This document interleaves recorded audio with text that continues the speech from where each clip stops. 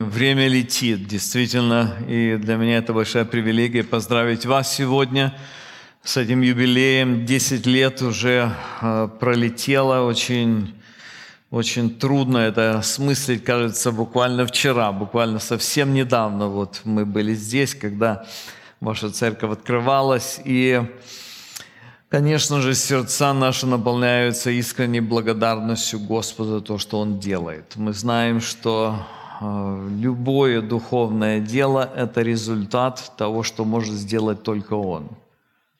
Люди могут что-то организовать, люди могут, кто-то лучше, кто-то хуже, произвести эффект, впечатление на других. Но всякая церковь проверяется ее живучестью. То есть проходит время, и время приносит с собой изменения. И эти изменения самые разные. Вот почему Христос, когда Он говорил о том, что Он создаст церковь, Он говорил, и врата ада не одолеют ее. То есть Иисус с самого начала поставил церковь перед глазами учеников как объект, который будет постоянно испытывать на себе самые разные атаки. Если мы смотрим на страницы Священного Писания, посмотрите 7 церквей Откровения, и вы видите, каждая из этих церквей переживает какое-то давление. Если мы посмотрим на историю, и когда посмотрим на церкви, которые были когда-то, мы снова окунемся в жизнь, которая связана с самыми разными обстоятельствами, с различными трудностями. Так вот, то, что вы сегодня отмечаете 10 лет, это действительно 10 лет Божьей верности. Это то, что Господь был с вами, это то, что Господь через вас действовал, это то, что Господь провел вас до этой точки. Вот. И, конечно же, ваша жизнь в дальнейшем будет зависеть от Него. И сегодня хотел бы немножко по-особенному, необычно посмотреть на церковь с точки зрения источника ее жизни, с точки зрения того средства, которое делает церковь живучей, которое делает церковь действенной, которое делает церковь способной пройти любые испытания и сложности, какими бы они ни были в жизни. Я назвал свою проповедь «Христос, сила церкви», и хочу пригласить вас вместе со мной в послание к Колоссянам. Мы посмотрим сегодня на это послание в нескольких его главах, коснемся практически почти каждой его главы. Мы посмотрим именно с точки зрения того, что церковь, и ваша церковь в частности, сильна настолько, насколько она реально знает Христа и насколько она по-настоящему живет Христом. По сути, именно для этого люди собираются вместе. Люди собираются вместе, для того, чтобы друг друга увидеть, для того, чтобы побыть на богослужении. Мы привыкаем, и это очень хорошая традиция, быть регулярно на богослужениях. Но если мы посмотрим, истинная цель того, для чего мы друг друга видим, истинная цель того, для чего мы собираемся на богослужении, то все сводится к одному единственному. Все сводится к тому, чтобы открывать Иисуса Христа каждому человеку, в том, чтобы помочь каждому человеку познакомиться со Христом и помочь каждому человеку по-настоящему глубоко, глубже с каждой неделей жить Христом. Сила каждой церкви и ее эффективность, она прямо пропорциональна тому, насколько это церкви удается. Вот посмотрите, каждый из вас, придя сюда на 2 часа, потом уходит и живет жизнь. А в этой жизни тысячи решений, которые надо принимать. В этой жизни огромное количество вызовов, трудностей. В этой жизни сложные взаимоотношения. И все вот это требует определенной силы для наших действий. И эти действия всегда будут исходить из одного из 2 источников.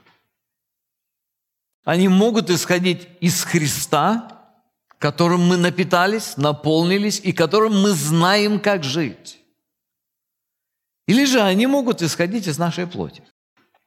Что, к сожалению, надо отметить, чаще случается, чем первое.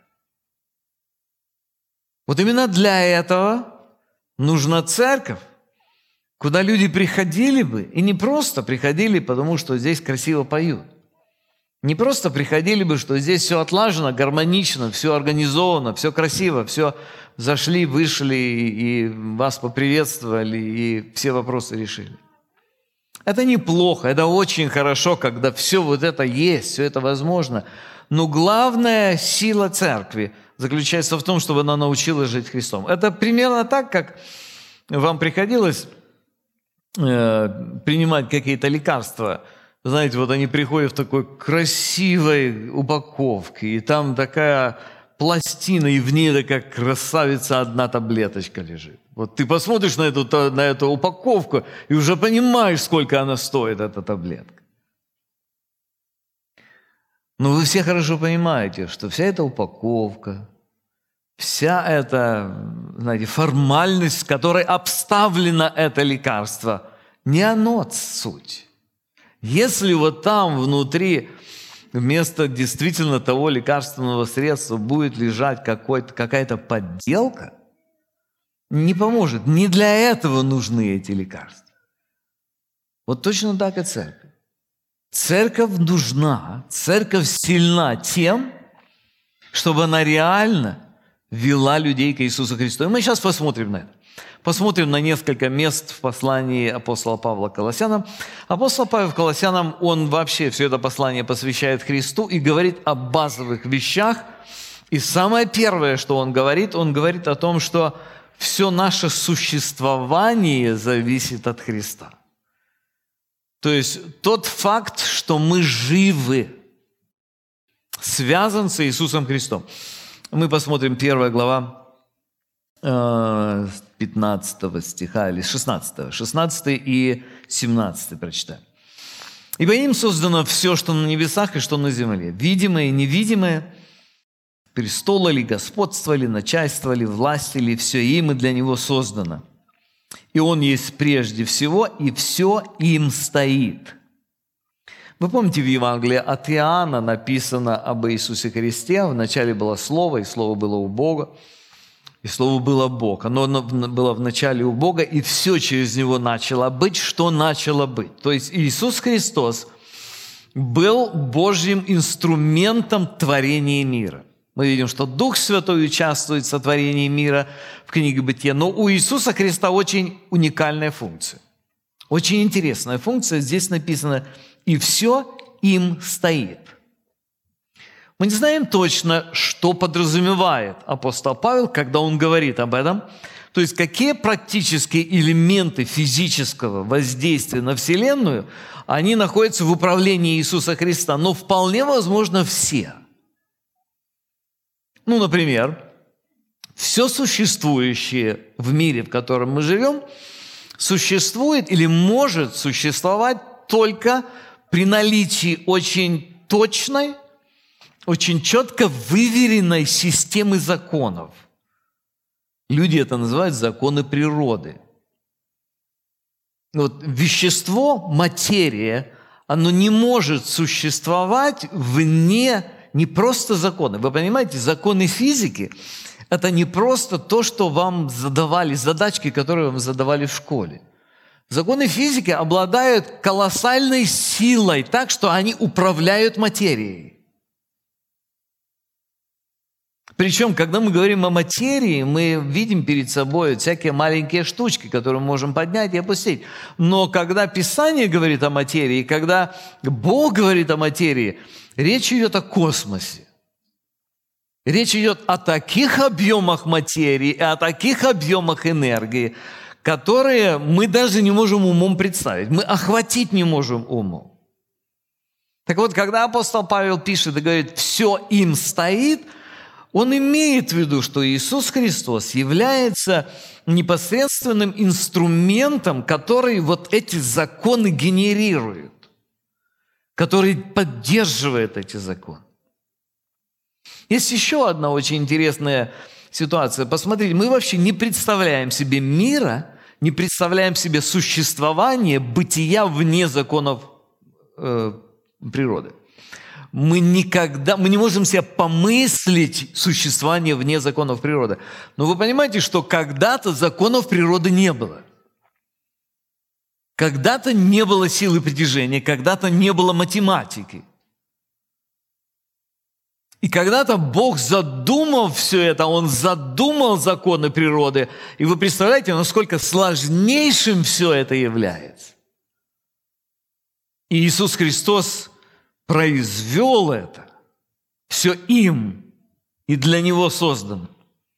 И потом, когда вот эта вся система координат была создана, потом внутри нее появилась материя.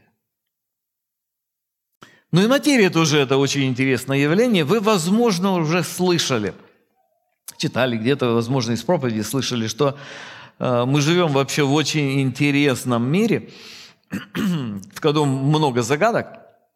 Одна из глубочайших загадок физиков или вообще людей, которые пытаются понять мир, заключается в том, как устроен атом. Вернее, как устроен атом, они знают, почему он так устроен.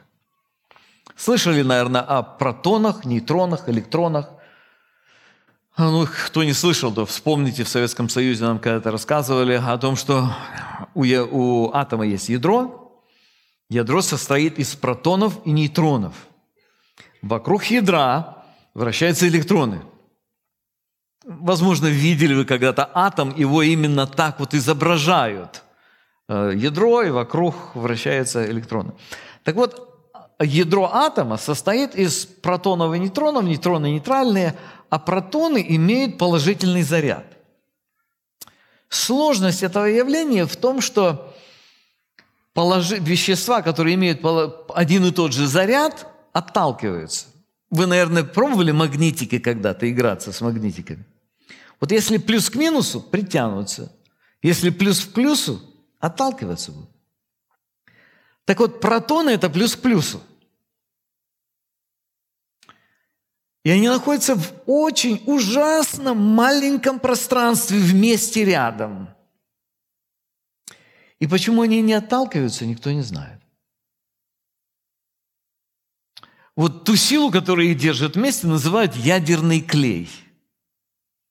Но это абсолютно не научный термин. Абсолютно, потому что they have no clue what it is. Они просто не имеют ни малейшего понятия. И теперь смотрите, что такое ядерный взрыв? Что такое ядерная реакция? Ядерная реакция – это когда при помощи ускорителей, когда происходят удары на ядро атома, и этот атом расщепляется. Вы понимаете, что ядерный взрыв – это страшно? И ядерный взрыв делают или становится возможным, когда используют уран. Я вам слишком много физики уже рассказал, мне кажется, сегодня. Когда используют уран, но вы знаете, что распад ядра возможен с любой материей. С любой материей. А это значит, посмотрите на себя, посмотрите на все, что вокруг вас. Все вот эти вещи состоят из молекул, а молекула состоит из атомов. А атомы состоят из ядра, электронов вокруг. И вот эти ядра могут рассыпаться. Причем могут рассыпаться в любой момент. В один момент Христос заберет то, что ученые-ядерщики называют ядерным клеем. И вся Вселенная превратится даже не в пыль. Она превратится в non-existence. Она превратится в протоны, рассыпавшиеся. Вот это будет взрыв. Вот почему, вот когда становится понятным, Земля и все дела на ней сгорят. Это не просто будет большой пожар. Но наша цель сегодня смотреть на Христа. То есть, когда мы говорим о Христе, вот о какой силе идет речь. Это сила могущественная. И эта сила удивительнейшим образом организованная, точная и правильная. И когда апостол пишет Колоссянам о Христе, он хочет, чтобы они знали И Он есть прежде всего, и все им стоит. Когда люди говорят о том, что Христос якобы был не Богом, Он был самым первым сотворенным личностью или чем-то. Так вот здесь очень ясно написано, что все им и для Него создано, и все им стоит. Все, что создано когда-либо, все им держится. Это первая очень важная истина. Нашим существованием, то, что мы есть, мы обязаны Иисусу Христу. Все, и атеисты, и мусульмане, и буддисты, и всякие разные безбожники, все люди живут по милости Иисуса Христа, в прямом смысле этого слова. Если только Иисус Христос заберет эту милость, рассыпется, не только они умрут, а рассыпется вообще вся конструкция Вселенной. Это первая очень важная истина, которую нам нужно понимать, почему Иисус Христос – это сила церкви. Вторая истина здесь же, в этой же главе, немножко выше 2 стиха и немножко ниже. Христос – сила церкви, потому что искупление тоже в Иисусе Христе. Не только существование, а искупление. Посмотрите 12 стих. Апостол пишет и говорит: «Благодаря Бога и Отца, призвавшего нас к участию в наследии святых во свете, избавившего нас от власти тьмы и введшего в царство возлюбленного Сына Своего, в котором мы имеем искупление кровью Его и прощение грехов». Одна из самых больших проблем людей, или самая большая проблема всех людей, включая нас с вами, это грех. Грех поставил нас в положение противления Богу. Бог, как мы видим, создал Вселенную, Он обладает колоссальной силой. Мы знаем, что Бог абсолютно святой, и Он не допускает никакой формы неправды, никакой формы нечестия. И когда человек стал в положение противления Богу, он фактически заявил о том, что он действительно, он претендует на то, что он Бог. Он свою волю противопоставляет воле Божией. В этом ужас греха. Ужас греха заключается в том, что человек стал на позицию независимости от Бога.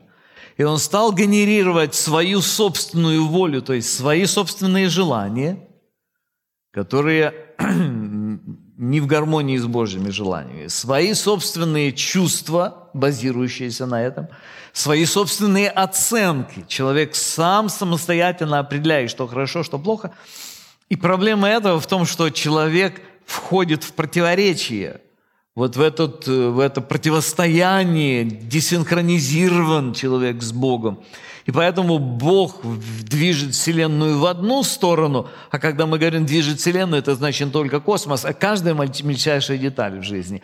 А я, Вася, Петя, Маша, мы движем Вселенную, мы пытаемся ее повернуть в другую сторону. И вот здесь возникает сопротивление. Вот это грех. И всякое сопротивление в Божьей системе, оно очень четко подавляется. Вот почему Бог святой и Бог гневающий.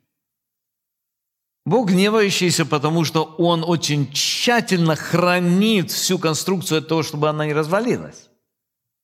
И поэтому Он очень жестко реагирует на всякое противление греха. Вот почему речь идет именно об искуплении. Давайте еще раз посмотрим.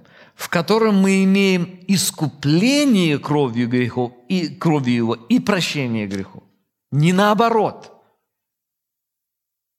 Наоборот было бы невозможно. Некоторые люди думают, Бог такой с широким сердцем, да Он просто простил бы всех. Мы же можем простить наших детей, мы же не наказываем их за каждый проступок. А Бог мог бы просто так взять и всех простить. Нет, не мог. Не мог, почему? Потому что Бог праведный. Потому что у Бога все построено очень четко. И для того, чтобы простить, нужно было искупить. Для того, чтобы простить, нужно было, чтобы наказание мое, наказание ваше понес Сын Божий. Вот в чем ценность Иисуса Христа. Иисус Христос не только делает нашу жизнь возможно, наше существование. Иисус Христос спас нас от погибели. Спас, защитив собой. Вот почему мы Его проповедуем. Вот почему центр церкви Христос. Вот почему, если не Христос, церковь не нужна. Церковь бессмысленна. Церковь превращается в клуб по интересам. Сила церкви Христос. Потому что Христос, мы здесь, потому что Христос нас искупил. И прощение грехов, Он простил нас. Мы все нуждаемся в прощении. У каждого из нас горы недостатков. У каждого из нас огромное количество провалов. И если бы не прощение Иисуса Христа, мы не смогли бы функционировать вообще. Он продолжает, и 20 стих, чтобы посредством Его примирить с собою все, умиротворив через Него кровью креста Его и земное, и небесное. Посмотрите, он продолжает и говорит о том, что не только прощение грехов производится Христом, а Христом производится примирение нас с небом, примирение нас с Богом. Это кровью креста произошло. Дальше говорит следующее. «И вас, бывших некогда отчужденными и врагами по расположению к злым делам, ныне примирил в теле плоти Его, смертью Его, чтобы представить вас святыми и непорочными и неповинными пред собою». То есть, заметьте, Бог через Иисуса Христа, Он не только искупил нас, Он не только прощает нам наши грехи, Он не только примирил нас с собой, с небом, Он еще продолжает тщательную, настойчивую работу в наших сердцах, чтобы представить нас святыми и непорочными и неповинными пред собой. Итак, это вторая часть. То есть мы видим, почему сила церкви в Иисусе Христе, потому что мы все существуем Христом, во-первых. Во-вторых, мы все искуплены Христом. Есть третья, не менее важная истина, которую мы находим здесь, в этом послании, в нескольких, кстати, местах. Это то, что вся наша полнота заключается в Иисусе Христе. Сегодня очень много разговоров о полноценной жизни. Очень много разговоров о самореализации, о том, как же достичь того, чтобы жить вот жизнью, такой, чтобы человек действительно ощущал ценность этой жизни. Разные люди представляют ее по-разному. Но Библия очень точно, очень конкретно говорит о том, что полноту жизни невозможно найти нигде, ни в каком другом месте и никаким другим средством, а только в Иисусе Христе. Посмотрите, еще в 1 главе он говорит в стихе 19: «Ибо благоугодно было Отцу, чтобы в Нем обитала всякая полнота». Что это значит? Вы знаете, что человек был создан по образу и подобию Божию. Это значит, мы несем в себе отображение, мы несем в себе божественную личность, созданную так же, как и Бог. То есть мы имеем способность мыслить, мы имеем способность чувствовать, мы имеем способность принимать решения. Мы имеем способность коммуницировать друг с другом, мы имеем способность общаться с Богом. Вот это отображение Бога в нас, в людях. Проблема заключается только в том, что когда человек согрешил, то вот этот образ Божий, он был поврежден. Он был нарушен, и поэтому мы живем, и мы постоянно живем с ощущением того, что нам чего-то не хватает. Итак, все люди, причем, вот вспомните то время, кто здесь постарше, вспомните то время, когда вы жили в Советском Союзе. Вспомните то, что вы ездили на трамвае, 3 копейки билет тогда стоил, пили квас с бочек, тоже по 3 копейки. Вспомните, что полки были пустые в магазинах, и там, кроме вот их банки с огурцами, такими огромными огурцами солеными, и соль. Вспомните сложности, с которыми и вам казалось, что вот что-то, сникерсы появились, я помню. Сникерсы – это конфеты такие. Марс и сникерс. Ну, это было в Советском Союзе, это было вообще что-то такое. Это Запад весь открыл свое богатство своего развития. Но теперь вы живете здесь. Теперь вы ездите на Мерседесе или на Тесле. Теперь вы заходите в дом, и вы говорите: «Алекса, включи мне музыку». Это не женщина, это аппарат такой. Теперь у вас телефон в руке, с помощью которого вы можете соединиться с любой точкой мира. А вам все равно чего-то не хватает.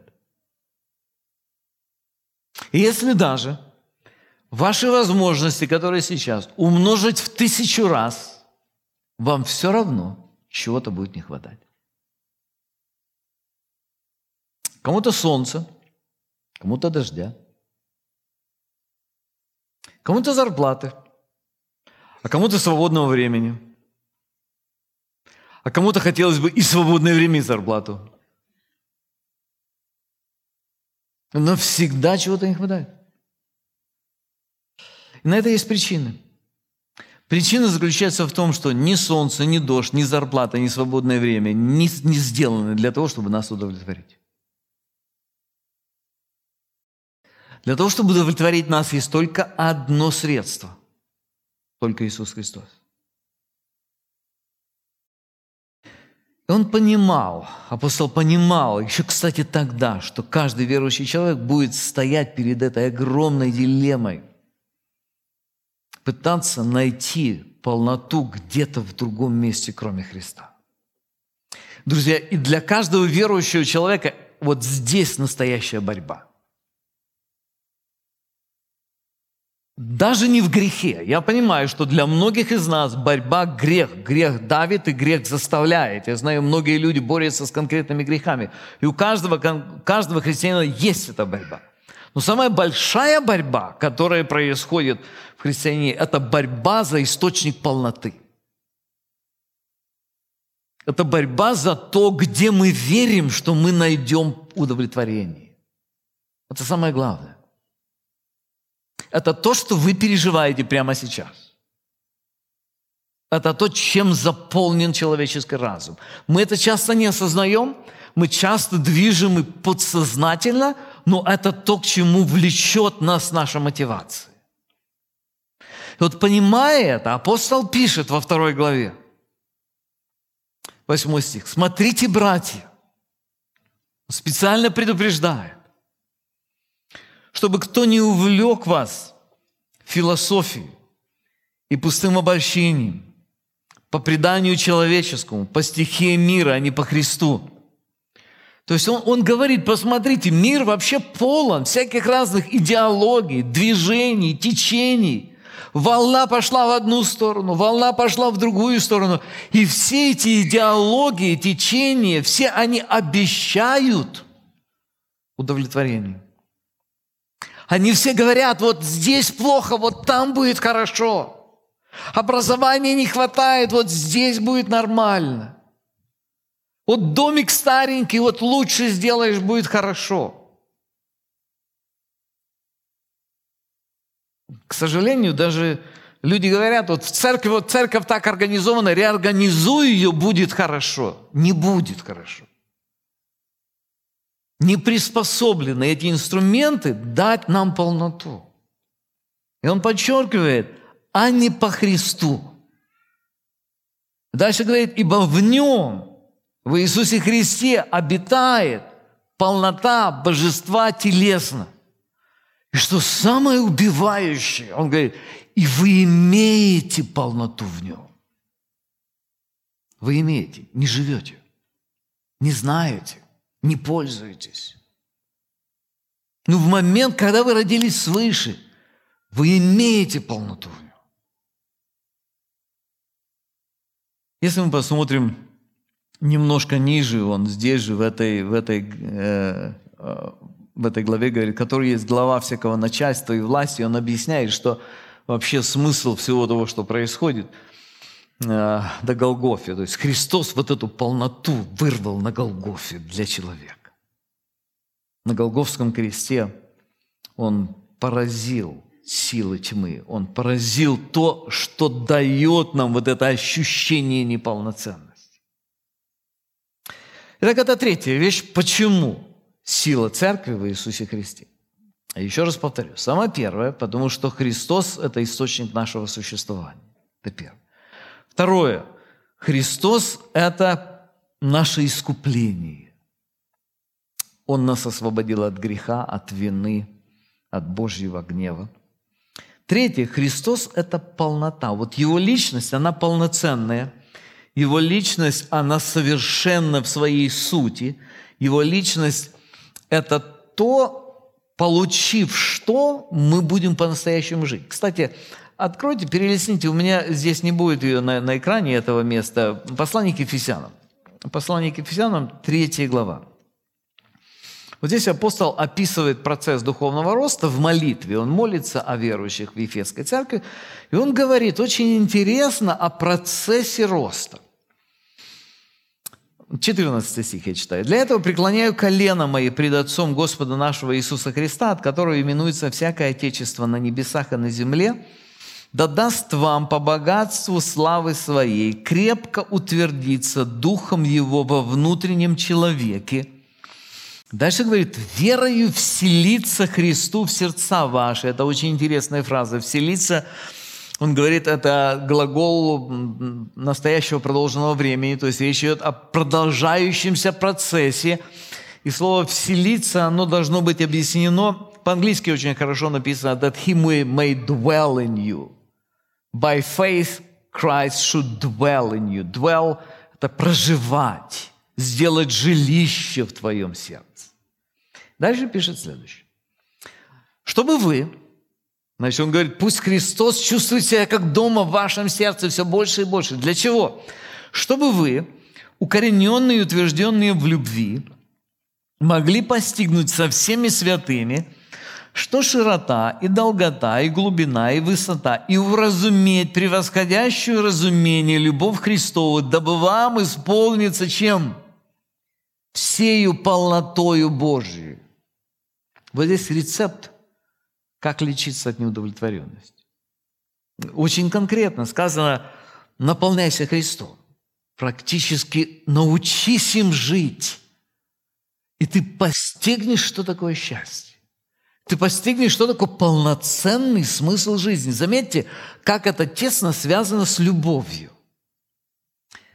То есть, чем больше мы наполняемся Христом, и он дальше ясно говорит здесь, посмотрите еще раз, он говорит, чтобы вы, укорененные и утвержденные в любви, могли постигнуть со всеми святыми и уразуметь превосходящее разумение любовь Христову.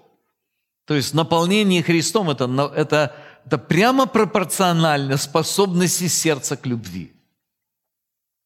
А это значит, отношения будут выравниваться. Итак, 3 вещи. 4. Почему сила церкви в Христе? Потому что совершенство во Христе. Мы говорили о полноте, а сейчас говорим о совершенстве. Совершенство – это практическая способность жить полнотою Христа. Христос принес полноту, она в нем, но мы, к сожалению, не умеем пользоваться ей, мы не знаем о ней, мы ищем где-то в других местах полноту. Вот. Апостол специально этому посвящает несколько стихов в конце 1 главы. 1 глава с 24 стиха мы читаем. Он пишет следующее. «Ныне радуюсь в страданиях моих за вас, и восполняю недостаток в плоти моей скорбей Христовых за тело Его, которое есть церковь, которое сделался я служителем по домостроительству Божию, веренному мне для вас, чтобы исполнить Слово Божие, тайну, сокрытую от веков и родов, ныне же открытую святым, которым благоволил Бог показать, какое богатство славы в тайне сей для язычников, которое есть Христос в вас, упование славы». Вот заметьте, он начинает с одной очень важной истины. Он говорит, что его жизнь связана с тем, что он получил вот это призвание от Господа, из-за которое он и страдает сейчас. И это призвание заключается в том, чтобы показывать другим богатство славы, которой они обладают. И эта слава – Христос в вас. Упование славы. Заметьте, hope of glory. Упование, надежда. Мы все движимы какой-то надеждой. Надежда на то, что вот экзамены сдам, и будет хорошо. Надежда на том, что работу получу, и будет хорошо. Надежда на том, зарплату поднимет, и будет хорошо. Надежда на то, что внуки родятся, и будет хорошо, и так далее. То есть вот все вот эти надежды, которыми мы живем, так и не имея полноты. Вот здесь написано о другой надежде. Hope of glory. Здесь сказано о надежде славы. Посмотрите еще раз. Он говорит очень ясно, подчеркивает, которое есть Христос в вас, упование славы. То есть Христос, живущий в нас. В нем есть вот это упование, это надежда, связанная с особенной славой. Дальше он говорит очень интересную вещь.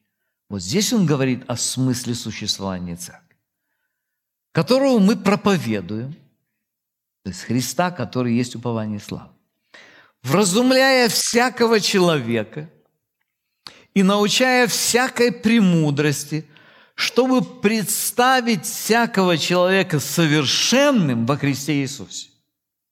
Дальше добавляет, для чего я и тружусь, и подвижаюсь силой Его, действующего во мне могущественно. Я уже говорил в самом начале, что церковь существует вот для этого. Вот все то, что существует в церкви, должно проверяться через один вопрос, конкретный вопрос. Как все это помогает мне, помогает людям представить всякого человека совершенным во Христе Иисусе? Как помогает людям реально жить Христом? Вот насколько церковь помогает людям жить Христом, настолько она выполняет свое предназначение. Насколько она не помогает или слаба в этом, вот настолько она удаляется от своего предназначения. Это касается каждого. Итак, мы говорили уже о 4 вещах. Время уже много, мне уже пора и честь знать. Есть 5-й, очень важный элемент, который строится на этих 4. Значит, посмотрите, мы говорили о том, что Христос – сила церкви, потому что существование наше во Христе, оно зависит. Искупление наших грехов. Дальше полнота только в Иисусе Христе. Дальше совершенство, то есть обладание, практическое умение жить этой полнотой Иисуса Христа. Тоже связано с Иисусом Христом. И последнее – это созидание в Иисусе Христе. Апостол говорит об этом много. Он начинает говорить об этом в конце 2 главы и говорит об этом с негативной сначала точки зрения, а потом говорит с позитивной. Очень интересно. 2 глава, 18 стих. Он говорит о людях, которых он обличает. Людях, которые не делают то, что они должны делать, или делают неправильно. «Никто да не обольщает вас самовольным смиренномудрием и служением ангелов, вторгаясь в то, чего не видел, безрассудно надмеваясь плотским своим умом и не держась главы, от которой все тело составами и связями, будучи соединяемо и скрепляемо, растет возрастом Божиим». Очень интересно. Он здесь говорит о неправильной практике церкви. То есть в церквях среди верующих людей могут быть неверные практики. То есть что-то, что люди делают в церкви, но это что-то совершенно не связано с той целью, ради которой церковь создана. Здесь он конкретно приводит примеры. Посмотрите. «Никто да не обольщает вас самовольным смиренномудрием». То есть эти люди вроде бы выглядят, кажется, смиренными очень.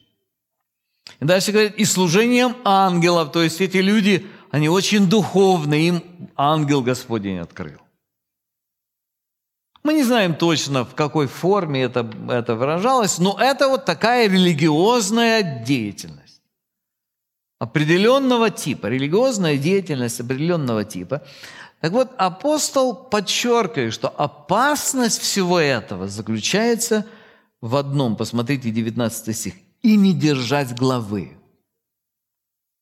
Христа не держатся эти люди.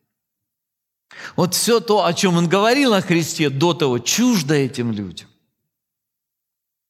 Эти люди могут говорить о высоких материях, и, знаете, в разные периоды разные вещи популярны в религиозных кругах. Люди могут использовать разные термины, и религиозный язык очень богат, и они могут убеждать вас и обвинять вас в чем угодно, в самых разных вещах. Но Павел все это разгреб, и он самый корень главы не держится. И в этом беда. В этом самая большая беда для вашей церкви, слово истины. Если вы потеряете вот эту вот глубочайшую истину, которая лежит в самой сердцевине, не держать главы, от которой все тело составами и связями, будучи соединяем, скрепляем, растет возрастом Божьим. Некоторые люди говорят: давайте мы будем над relationships работать, над взаимоотношениями, давайте будем дискуссионные группы делать, давайте в бане будем ходить, давайте будем, всякие разные вещи, где как мы можем build up составы и связи. Можно, конечно, сделать самые разные группы по интересам, можно сделать всякие разные взаимоотношения, но они будут недолгими, временными, неудовлетворяющими. И самое главное, они не будут отвечать той задаче, которая стоит. Посмотрите еще раз. Не держать головы, от которой все тело растет. Составами и связями, будучи соединяемым. Растет возрастом Божьим. Друзья, в этом самая большая проблема. Я пастор уже давно, много лет. И откровенно вам скажу, это самое трудное. Можно организовать процессы ученичества, домашние группы, тренинг служителей, проповедь экспозиционную. Можно много самых разных идей, поехать к одним людям научиться, к другим церквям научиться. Можно все это сделать. Обеспечить этот рост, от которой все тело растет возрастом Божьим. По-другому не растет. По-другому получается только пена. Знаете, пена только сошла, и там ничего нет в действительности. И это наша задача. Где наши молитвы. Где внимание наших сердец, от которого, главы, от которой все тело растет возрастом Божьим. А здесь и составы, и связи, соединяем и скрепляем. И после этого, еще несколько минут буквально. После этого 3 глава, 3 и 4 главы чрезвычайно интересны. Посмотрите, как начинается 3 глава. Вы часто читаете, наверное, в 3 главе разные тексты, облекитесь как избранные Божьи святые в милосердие, благость, прощайте друг друга, кто на кого имеет жалобу, облекитесь в любовь, да владычествует в сердцах ваших мир Божий.